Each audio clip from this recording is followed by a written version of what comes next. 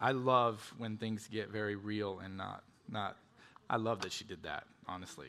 So, hey, if you have a Bible, 1 Corinthians chapter 7, I'm glad that you're here with us this morning. And while you're turning to 1 Corinthians chapter 7, I'm going to fill you in on a couple things. One, we would love to know that you were here. And so if you can jump on the app or somehow let us know that you were here through the online Connect card, that would be wonderful. It allows us to track who's here, how we can meet your needs. If you have something, you have a question about something, we can fill you in that way. Second thing is this. Last week, we had a congregational meeting, and that took place after our third service. And the purpose of that meeting was to get congregational approval to partner with an organization known as the Isaiah 117 House. Isaiah 117 is a foster care.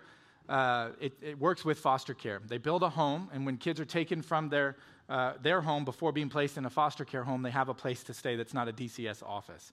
We have 40 acres of land, and the proposal was to give them 3/4 of one of those acres so they could build this house. And so we prayed about it. It went to the elders. The elders were unanimous. Went to elders and deacons together. It was unanimous, and then we brought it to the congregation. And I'm happy to tell you that as of last Sunday, it was 100% unanimous yes. We will be partnering with them in building the Isaiah 117 house right here on our church property. So we're very excited for that. Yes, you can clap. I'm praising God for the ministry they're doing and that we get to partner with them. So let me pray for us, and we'll jump into the sermon today. Father, we thank you for your presence with us this morning.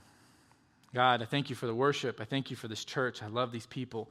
I love being here every Sunday morning, gathering with brothers and sisters in Christ. It is such a gift. And God, as we turn our attention now to your word, I pray that you would speak clearly to us. Through the power of your Spirit that is alive in each of us that follow Jesus, I pray that you would speak to us clearly. And we ask you for that in his name.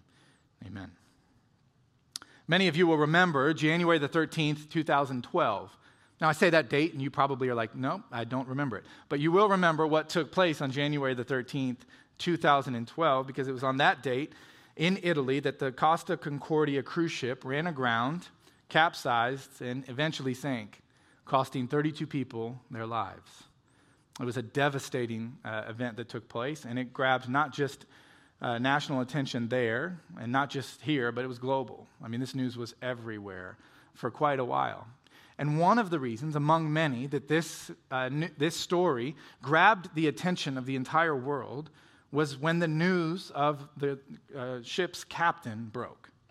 And apparently, this captain of this Costa Concordia cruise ship aborted. He jumped off. He abandoned ship and was able to get himself to safety prior to making sure everybody else was safe. And then 32 people lost their lives on the shipwreck. He abandoned ship. He put his own interests above the interests of the people that he was sworn to protect. And it struck a nerve with the whole world. And then I wondered why. And I think the reason why is because when we see selfishness displayed, there's something in us that we're repelled against it. We don't like it. There's something in us that is so bothered when we see selfishness. And here's the thing, we do it every day ourselves. Like, we're all selfish. And we make decisions that are selfish, and we do things that are selfish. And yet, when we see it displayed in someone else, or we're living with the consequences of our own selfishness, there's something deep inside of us that just has a problem with it. We don't like selfishness. Contrast that with the event that took place on January the 15th, 2009, almost exactly 3 years prior to the shipwreck, was a different event. And you're like, okay, well, I don't remember that date either, but you'll remember the event that took place on this date, January the 15th, 2009, because on that day, a flock of Canadian geese flew into U.S. Airways Flight 1549 shortly after it took off from LaGuardia Airport in New York, causing complete engine failure and the loss of power altogether. Quick decisions needed to be made, and ultimately, that decision was that they needed to land this plane as soon as possible. They were not going to make it back to the airport, and so they had a decision to make, and they ultimately landed that airplane on the Hudson River in New York. This became known as the Miracle on the Hudson. Now, what was fascinating about the story and what took global attention is, one, when Tom Hanks plays you in a movie, you're doing all right? But was the captain. That's why the movie was named after him. That's who captivated our attention.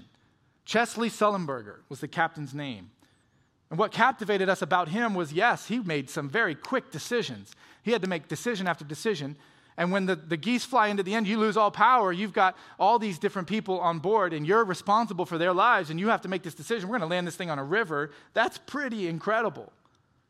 But what captivated us even more than that, I think, was what took place after the plane successfully landed. See, on an airplane, many people have to exit through the back and the front to safely get off of the aircraft. One person thinking the wisest thing would be is to get everybody off the back of the aircraft as quick as possible would be to open that back door, and that's exactly what they did. And as they opened that back door, the water just rushed in. And safely, they got every single person off of that airplane. But it wasn't until Sully, who the pilot is affectionately known as, walked that airplane all the way down, not once, but twice, as water was running waist high. He was offered to get off the airplane once before everybody else got off, and he refused. And what captivates us when we hear something like that, why he was called a national hero, why a movie was made that was named after this guy, is because he put the interests of everybody else over and above his own. In a moment where selfishness was at his reach and he could have grabbed onto it, he denied it and decided instead to put the lives of those he was sworn to protect over and above his own. Walked the aisle 2 different times before getting off, making sure every single person was off that aircraft. And we're drawn to it. He's a hero because there's something deep inside each of us that when we hear of selflessness, we are drawn to it. When we hear of the person that can put the interests of other people over and above their own, we are drawn to that, and it captivates us, and it should. I would say we were created to be that way. In fact, the Bible speaks really clearly to this. Jesus himself, you remember what Jesus said of himself? He said, my whole goal in coming, Jesus, this is his words, I came to serve, not to be served, and to give my life as a ransom for many. I mean, that's what Jesus said of himself. I think perhaps one of the best illustrations of this selfless ethic that you see throughout the pages of Scripture would be found in Paul's letter to a small church in a town called Philippi. Now, just for a little bit of background, that's not the text we're studying this morning, but the town of Philippi was composed mostly in that day of retired Roman soldiers. It was a Roman colony, a Roman province. They had all the rights and privileges of Rome. Citizenship, rights, and privileges mattered to them so much. As a matter of fact, that phrase that you've heard multiple times, climb the social ladder, birthed out of Philippi. You put everything above. You would never put anything above your own interests. You did everything it took to advance your career, to advance your family, to advance the honor that your family had. You did whatever it took. There was no expense too high to make sure that you got what you wanted. And then Paul plants a church right in the middle of that selfish culture.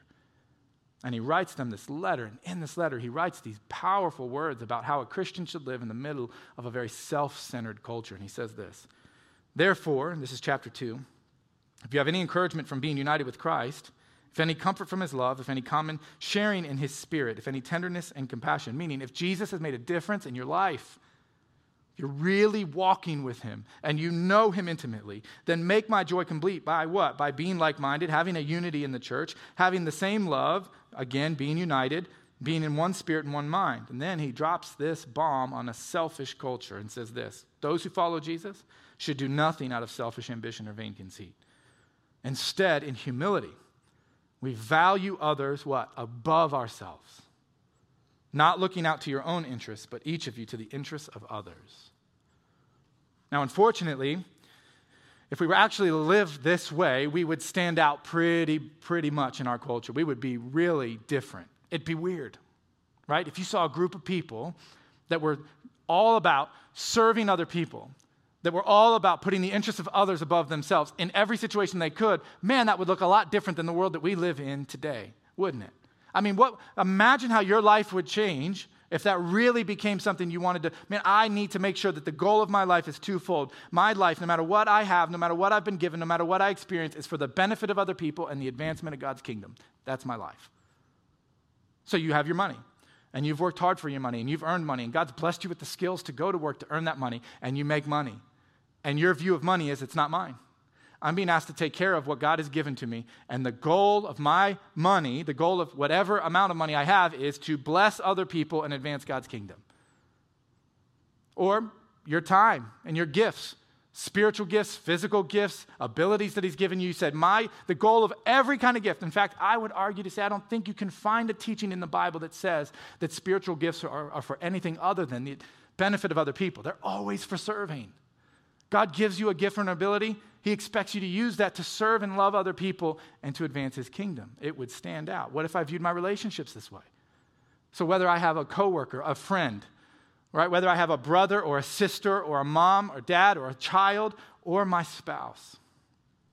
And I say the goal of this relationship is to serve this person with everything that I've got for the advancement of God's kingdom and the work he's doing in their life. I mean, it would change everything. And I think this is what Paul's getting at. He knows we are drawn to selflessness, and we push back against selfishness because God created us to serve and love other people. And I think this is what Paul's getting at when he writes the letter to the church at Corinth. They too lived in a culture that was completely wrapped up in themselves. And they had freedom to do whatever they wanted. I mean, the selfishness that was available to them at just an arm's reach was unbelievable. They could do what they wanted, say what they wanted, pursue what they wanted, and then Paul plants a church. And these young Christians are faced with a difficulty. And if you'll remember last week, one of the difficulties was the sexual promiscuity that was going on all around them. And so Paul introduces to them and reminds them of the way a Christian should live, the way a Christian should approach this. And he said, sex, a Christian view of sex, is that it's reserved for a covenant relationship, one man, one woman, for a lifetime. And anything outside of that is not permissible for a Christian. But inside of that covenant relationship, a sexual relationship is about the benefit of the other person. It's about giving of your whole self to the person you're in covenant with. That's what it is. And he said these words, if you remember this, 1 Corinthians chapter 6. He says, do you not know then that your bodies are the temples of the Holy Spirit who lives inside of you, that you were given him by God? You are not your own. You're not your own. You were bought with a price, therefore honor God with your bodies. He says, God has done so much for you, and to honor him with your bodies meant then to give, not to take. That's what it meant. It always is about giving and not taking. So as we get started today, I want to make sure that we have that in mind. Keep chapter 6 in mind, because it flows right into chapter 7. But chapter 7 gives us this fascinating verse that really becomes the thesis of the whole chapter, really chapter 6 and 7. It's the heartbeat of what Paul's trying to say, and it provides context for us. So we're going to do something a little confusing. We're going to jump ahead just for a moment, and I'm going to give you that verse. And then we're going to go back and we're going to study marriage. And then next week, based on that same verse, we're going to look at singleness, what it means to be single and live as a Christian as a single person. It's different than what the culture tells us. Right? The Bible describes singleness as a gift, and we're going to talk about that next week. But this week he talks about marriage. And the central verse that becomes the umbrella over our understanding of a Christian marriage is 1 Corinthians chapter 7, verse 17. Here's what he says. Nevertheless, each person should live as a believer in whatever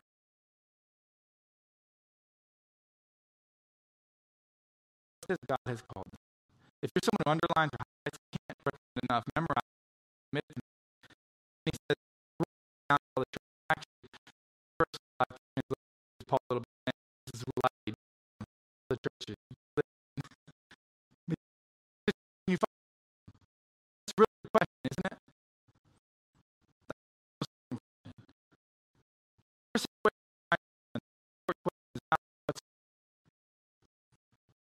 What's the most fair situation? It's not what's the most beneficial. It's not what's going to be not the best question. Every situation and follow Jesus. The very question that we should be asking is, as a follower of Jesus, what decision do I make? Every Jesus walk by him, what that you want me to do in financial, whether it's a career, whether it's you're using community. Situation. God would want to do as a Christian in the moment.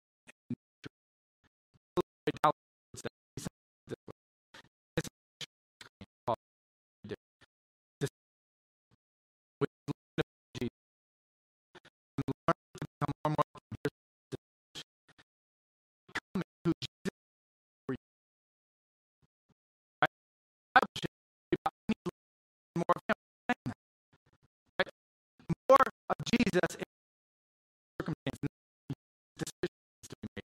We need to become more like him. It's not about Jesus. It's about all of going to begin to talk about Christian marriage and what it looks like to live in that particular season or circumstance as a believer of Jesus. 1 Corinthians chapter 7, we're going to start in verse 1. Now, for the matters that you wrote about, it is good for a man not to have sexual relations with a woman. But since sexual immorality is occurring, each man should have sexual relations with his own wife, and each woman with her own husband. The husband should fulfill his marital duty to his wife, and likewise the wife to her husband. The wife does not have authority over her own body, but yields it to her husband. In the same way, the husband does not have authority over his own body, but yields it to his wife. Do not deprive each other, except perhaps by mutual consent for a time, so that you may devote yourselves to prayer. Then come together again, so that Satan will not tempt you because of your lack of self-control. I say this as a concession, not as a command. I wish that all were as I am. But each of you has your own gift from God. One has this gift, another has that. It's extremely important to understand when you read a passage like this, a little bit more about the context. Paul is speaking to a very specific situation in a specific time to a specific church. Okay? The church in Corinth, you got to remember, they're about 3 years old. Okay?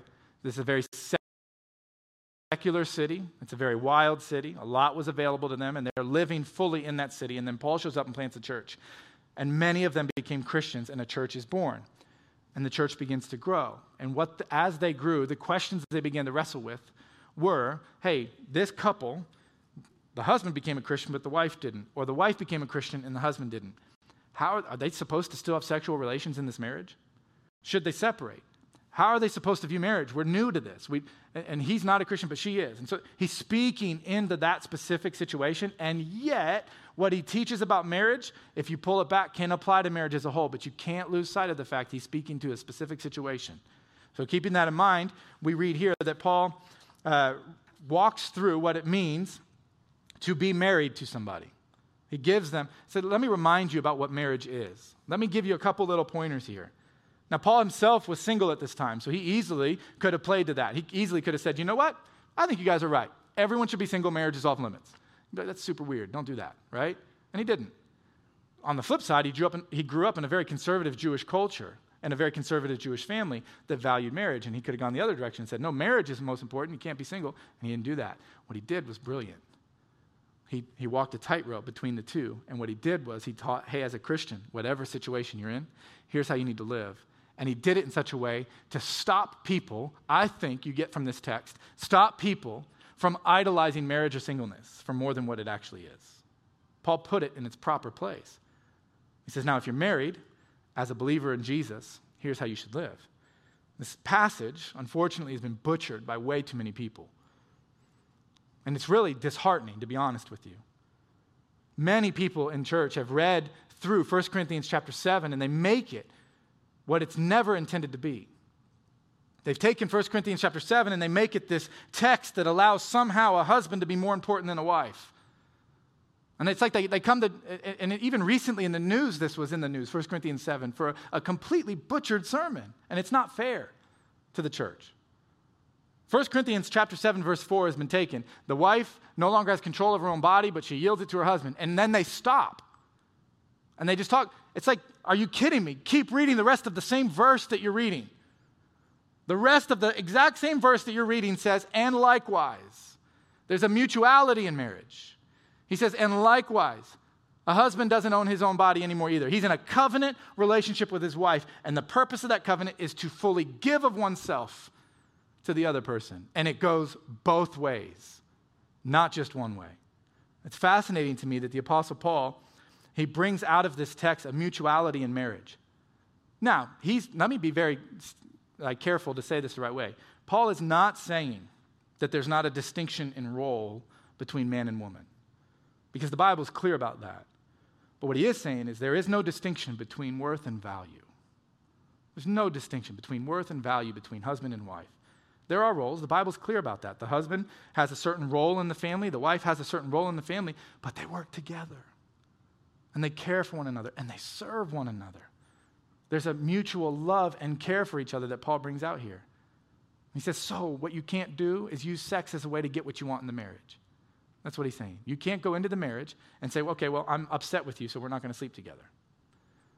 Right? And then you can't say, oh, well, you didn't do what I wanted you to do, or I'm upset, I'm mad, so we're not. He says, you can't do that, because sex is not selfish. Sex in the marriage relationship is about giving, not just taking. And yes, there's a satisfaction that comes with it, but it's about pouring yourself out for the benefit of the other person. It's about serving. It's about selflessness, not selfishness. And he says, and moreover, if you decide for a period of time that the two of you need to get stronger spiritually, and you decide, hey, for a little bit of time, we're not going to have sex because we want to focus so much on God. He says, you can do that, but don't do it for long. Because Satan is a genius, and sex is his favorite tool. And it's wreaked havoc on marriages and families. He's coming. And so what he says is, having a healthy sex life, meaning both husband and wife are giving, serving, is a way to protect your marriage from the enemy. Now, this brought me in my mind to a more theological understanding of what Paul has to say about marriage when he wrote to the church at Ephesus. And in Ephesians chapter 5, the Apostle Paul lays out a little bit more about marriage that will enhance our understanding of 1 Corinthians 7. And he says this to the church at Ephesus: submit to one another out of reverence for Christ. I mean, you could just stop there. Oftentimes people love to keep going in this passage, but we overlook look how heavy that is. Submit to what? One another, both of you. Why? Because you love Jesus so much. Because you're revering him, because you're coming from a place of worshiping all that he's done for you, and so I want to give of myself to my spouse. There's so much packed into that one verse. He keeps going. So what does that mean? He says, well, wives, submit to your husbands, to your own husbands, as you do to the Lord. For the husband is the head of the wife, as Christ is the head of the church, his body, for which he is the Savior. Now, as the church submits to Christ, so also wives should submit to their husbands in everything. And so unfortunately, people stop reading there, as if the whole burden of a healthy marriage is on the wife. Come on, keep reading the passage. He says you're to submit to your husband's leadership, but your husband's leadership should look like this. Husbands, love your wives. You want to know how to lead in a marriage? Jesus says, lead like Jesus, who loved his bride, the church. Love your wives just as Christ loved the church and gave himself for her, to make her holy, cleansing her by the washing with water through the word, and to present her to himself as a radiant church, without stain or wrinkle or any blemish, but holy and blameless. In this way, husbands ought to love their wives as their own bodies. He who loves his wife loves himself. Down in verse 33, he finishes this way. He says, however, each one of you must love his wife as he loves himself, and the wife must respect her husband. What Paul is saying here, what he says is that marriage is not just some social duty. You see, in their day, they got married back then in order to fulfill a social obligation, so you weren't an outcast. It's not even primarily, he's saying, a way of satisfying yourself. I mean, that's a part of it, but that's not the main reason why you get satisfied. He says marriage is wonderful, but it is a very, very long journey. And here's why. Each of us was created in God's image. God created every single person in this room in his own image. But because of our sin, right, we're not actually fully becoming who he created us to be. We're not who he created us to be because of our sin. Now, in Christ, we can become who he's created us to be, but we're still always working on that, and we're always wrestling and struggling with our sin. Let me give you an analogy. You might picture this as like an acorn, your life like an acorn. And this acorn is completely smothered and covered in dirt and grime. All the sin and the difficulty that we've ever wrestled with in our lives that is somehow preventing us from growing. And in Christ, the only way that we're actually going to grow, the only way that we're actually going to become what we were intended to become, apart from that, is through repentance and through walking and understanding the grace that is available to us in Jesus. And what Paul is saying is this: if you choose to go through that process of becoming more and more like Jesus for the rest of your life, and you choose to do that with another person in the marriage relationship, just know this: it won't be easy. Because now you've got two people that are becoming more and more like Jesus constantly, needing to repent, needing to grow, needing to become more, and they're trying to do that together. And make no mistake, it's going to be hard. There is no sentimentality with Paul in this. This is not some Hallmark movie. Paul is saying this is hard work. Marriage is going to be difficult. It is so worth it, and it's incredible, but we have to have the right view of it if we're going to move forward. Stanley Hauerwas was a professor at Duke University, and he describes this whole dilemma in our culture this way. He says this: equally destructive as the moral obligation approach to marriage, that you have to do it for your social status, is the self-fulfillment ethic that assumes that marriage and family are primary ways of personal happiness. The assumption is that there is someone that's just right for us to marry, and that if we will just look closely enough, we will find that just right person. This overlooks a crucial fact, and that fact is this: you will always marry the wrong person. We never know whom it is that we marry. We just think that we do. And even if we do marry the right person, just give it a little while, and then he or she will change. For marriage, being the enormous thing that it is, means that we will not be able to stay the same person after entering into it that we were before. Marriage, the marriage relationship, changes us. Now, we cannot know who our spouse is going to become as they continue to grow. We can't know that. And so the great challenge, according to Hauerwas, is this: learning how to love and care for the stranger to whom you find yourself married. Lewis Smedes is a well-known minister, and he said it this way. He said, my wife, as an older man looking back on his life, he said, my wife has lived with at least 5 different men since we got married, and every single one of them was me. Every single one of them was me. It's a journey, and it's a hard journey, and Paul is warning them. If you're in a marriage relationship, it's going to be difficult, but it's so worth it. It's a beautiful thing, but it is a process of growing and learning and becoming more. And man, I've found that to be so true in my life. Sarah and I have been married for 15 years, and I have found it to be so true that she's a saint. She is. She has put up with so many different versions of me in 15 years, as I've tried so hard to continue to grow and to become more and more like Jesus. And she's had to really be patient. And I've had to do the same for her. I just think she's had to have a lot more of that patience, because I find her to be more like Jesus than I am. And that's the process. It's a beautiful process, but man, it's not always easy. Keeping that in mind, I want to reread our passage, these verses that we just walked through. But I want to reread them in Eugene Peterson's translation, The Message. Kind of brings it to common language, and I just appreciate the way he translated this. He said this: now, getting down to the question that you asked in your letter to me, first, is it a good thing to have sexual relationships? Certainly, but only within a certain context. It's good for a man to have a wife and for a woman to have a husband. Sexual drives are strong, but marriage is strong enough to contain them and provide for a balanced and fulfilling sexual life in a world of sexual disorder. I'm going to read that verse again. Sexual drives are strong, but marriage, healthy marriage, is strong enough to contain them and provide for a balanced and fulfilling sexual life in a world of sexual disorder. The marriage bed must be a place of mutuality, the husband seeking to satisfy his wife and the wife seeking to satisfy her husband. Marriage is not a place to stand up for your rights.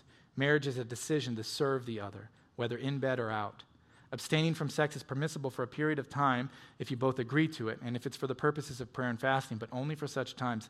Then come back together again. Satan has an ingenious way of tempting us when we least expect it.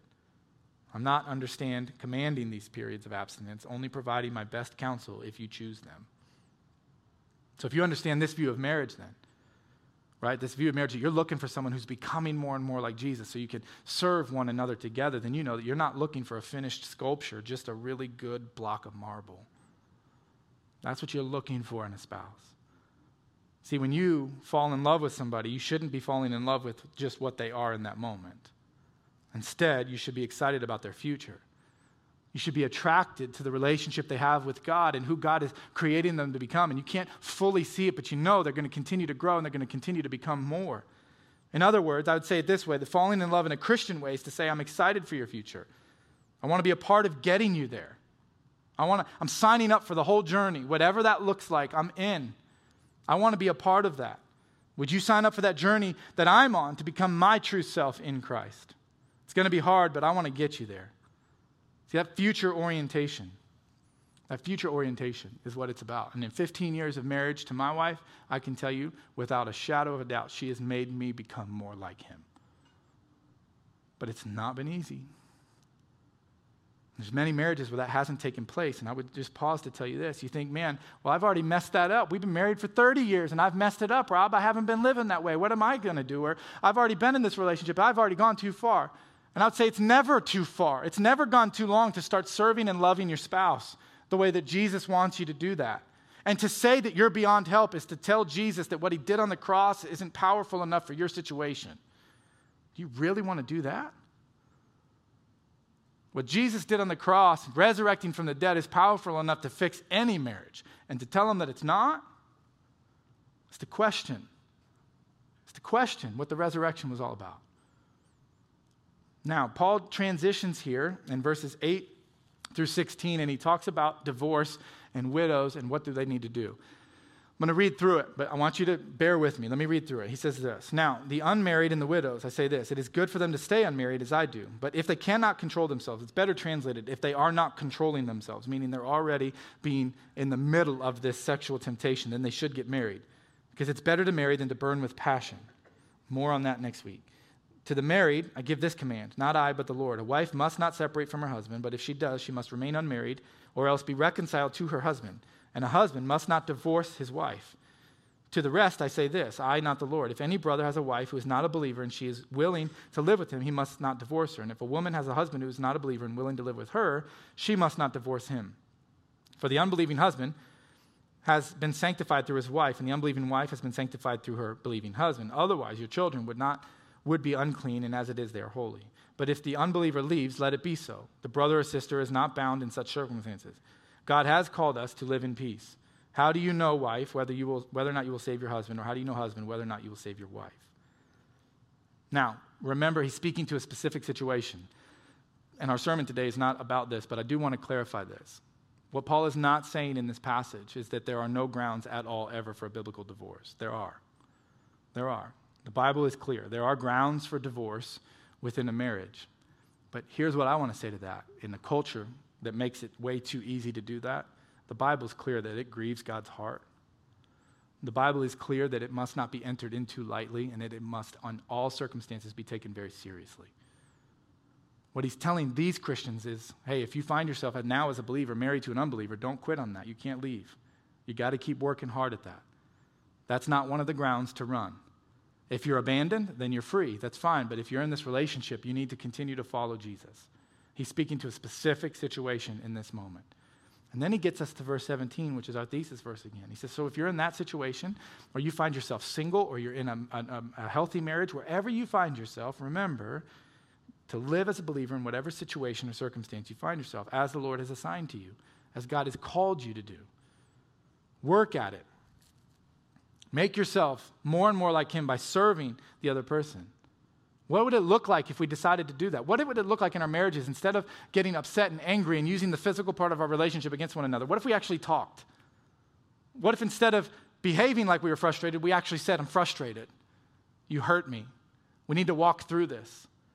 I made some mistakes and I'm sorry. I need to repent. I need to put your interests above my own. And I haven't been doing that for a really long time and I'm sorry. And I'm not just going to put words to it, but I'm going to start showing you that you're more important to me than me. I'm going to start showing you that I can serve you for the rest of my days. I'm going to show you that I can repent of all the mistakes that I've made in the past, and I can allow the resurrection of Jesus through the work of the Holy Spirit in my life to change me into the man that I'm called to be or the woman that I'm called to be.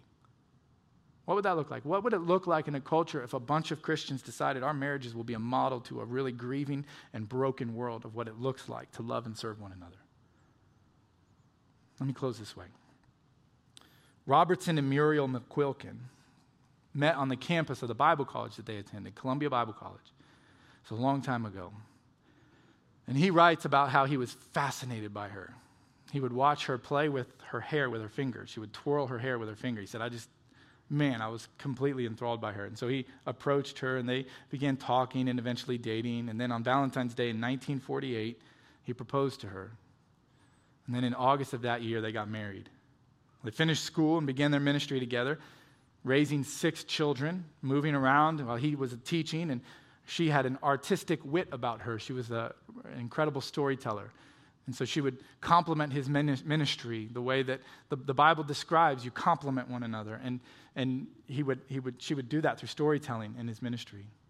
They moved to Japan for 12 years as missionaries, and then things began to change for them 12 years after they were in Japan. He got a call in 1968, and they decided to move back to the U.S. so he could be the president of their alma mater, Columbia Bible College or Columbia International University. And so he took that ministry and decided to be the president of that university. And she came in and she would teach at women's conferences and she would lead Bible studies and she would do all kinds of things, again, to complement that ministry. And together they were quite the team, developing all kinds of friendships and relationships. The college, all the students loved them. They just had this incredible way about them, the two of them. Things began to change, though, in 1978. When Muriel began to forget things she was telling people, this wit the storytelling that she had began to get lost a little bit, and she would repeat stories that she had just got done telling. And it was 3 years later, 1981, that she's diagnosed with Alzheimer's. Robertson describes it this way. As the next few years went by, he watched helplessly as his fun, creative, loving partner slowly faded away. Muriel knew she was having problems, but she never understood that she had Alzheimer's. One thing about forgetting is that you forget that you forgot, so she never really seemed to suffer too much. She found it more than difficult to express herself, though. She stopped speaking in complete sentences, relying on phrases and words only. Though she continued to recognize her husband and children, she lived in happy oblivion to almost everything else. So by 1990, after wrestling through this for almost a decade, Robertson knew he had a decision to make. Had a very successful career at this point as the president of a Bible college that was thriving, students and faculty and teachers that loved him, but he knew that they needed him 100%, and now his wife needed him to be there 100% as a caretaker. So he made the decision to step down as the president of Columbia International University and no longer be the president there and retire early. And what I found beautiful was the letter that he wrote became a speech that he gave to the university. I want to read you a part of that. His words: "Recently, it has become apparent that Muriel is contented most of the time that she is with me and almost none of the time that I'm away from her. It is not just discontent. She's filled with fear, even terror, that she has lost me and always goes in search of me when I leave home. So it is clear to me she needs me now. Full time." The decision was made, in a way, 42 years ago when I promised to care for Muriel in sickness and in health till death do us part. So as I told the students and faculty, as a man of my word, integrity has something to do with it. But so does fairness. She has cared for me fully and sacrificially all these years. If I cared for her for the next 40, I would not be out of her debt. Duty, however, can be grim and stoic, but there's more. I love Muriel. She is a delight to me. Her childlike dependence and confidence in me, her warm love, occasional flashes of that wit I used to relish so, her happy spirit, and her tough resilience in the face of continued distressing frustration. I don't have to care for her. I get to. It is a high honor to care for so wonderful a person. See, 1 Corinthians 7, to me, it's a reminder to the Christians in that day and every follower of Jesus since that marriage is about a mutual love and a submission to one another. It's modeling to the world what they're desperate to see in their selfishness. What does it look like to be truly selfless? It's a picture of Christ in the church. And like every other gift that we've been given, it's always about the benefit of the other and the advancement of the kingdom. Because after all, discipleship is about becoming who Jesus would be if he were you. Let's pray. Father, I thank you for the gift of marriage. I do, and I know that's a hard prayer to pray in a room with so many people, as many have walked through seasons of difficulty and pain. But God, I do thank you for it. It is a beautiful gift. Father, I thank you that you have called us to live in such a way as to model for a broken and hurting world what it looks like to sacrificially love and care for one another. Father, I care so deeply about the couples in this church, and I just pray a blessing over the marriages represented here. One, that you would bring about peace as they begin to serve one another, that we would dedicate ourselves for the rest of our lives to outserve one another, and we would model for this community and ultimately this world what it looks like to be a part of your kingdom and your family. God, as we long for the day, for that great marriage in heaven when we get to be with you, would you give us the strength to endure in a very heavy and difficult world to live in now, the strength that we need to represent you. We ask you for this in Jesus' name. Amen. As we prepare for communion, and share a story with you that I read recently about a couple who were getting married, and the wife on the day of the wedding was all dressed up and had gone through all, the hair, the makeup, the dress, and the dress was tight and it was uncomfortable as can be, and she just needed to get through the ceremony. And as she's walking through the church building at the time, they went through this fellowship hall area where they'd have the reception, and as hungry and tired as she was, as many of you brides know you get on the course of a day like that, she saw some of the hors d'oeuvres that were there for the people after the reception, and she thought, I'm going to eat a little bit. And so she began to eat crackers and a little bit of the cheese ball and the sausages, all kinds of hors d'oeuvres, and it was. She just felt so much better, replenished. Well, as the back doors open, they begin to walk down the aisle. She starts to not feel so good, and as everybody recounting this said, she started to look just a little bit off, and she made it all the way up the aisle before she completely hosed her soon-to-be husband, vomited all over him like exorcism style. All over the floor. I mean, everything. There was people like sliding in. It was bad. It was this horrible situation all over the dress. And it's just this difficult situation. You're like, man, it'd be the worst situation ever. And what I found even more funny was that every year the bridal party meet up and they watch the video of it over and over again. They have dinner and they laugh and they talk about it. And you're like, why in the world would they do that? They said, because we can laugh about it, because at the end of the day, the bride always gets the groom. That's communion. And no matter how messy and difficult, frustrating life has been, man, it just feels like it's just a mess everywhere, right? And you come into this room, this time of the service every single week, and we're just reminded that no matter how dark and no matter how difficult it's been, the bride, the church, always gets the groom because of what the groom did for the bride. So as we partake of communion together, remember that. This moment is about remembering all that Jesus has done for us and the hope we have that one day we'll get to be with him. Let's pray. Father, we thank you again for the hope we have in that great marriage in heaven. God, we long to be with you. But until that day, would you give us the hope that we need during this time of communion to remember that no matter how messy and difficult life gets, you are with us, and you have provided for us, and you love us deeply.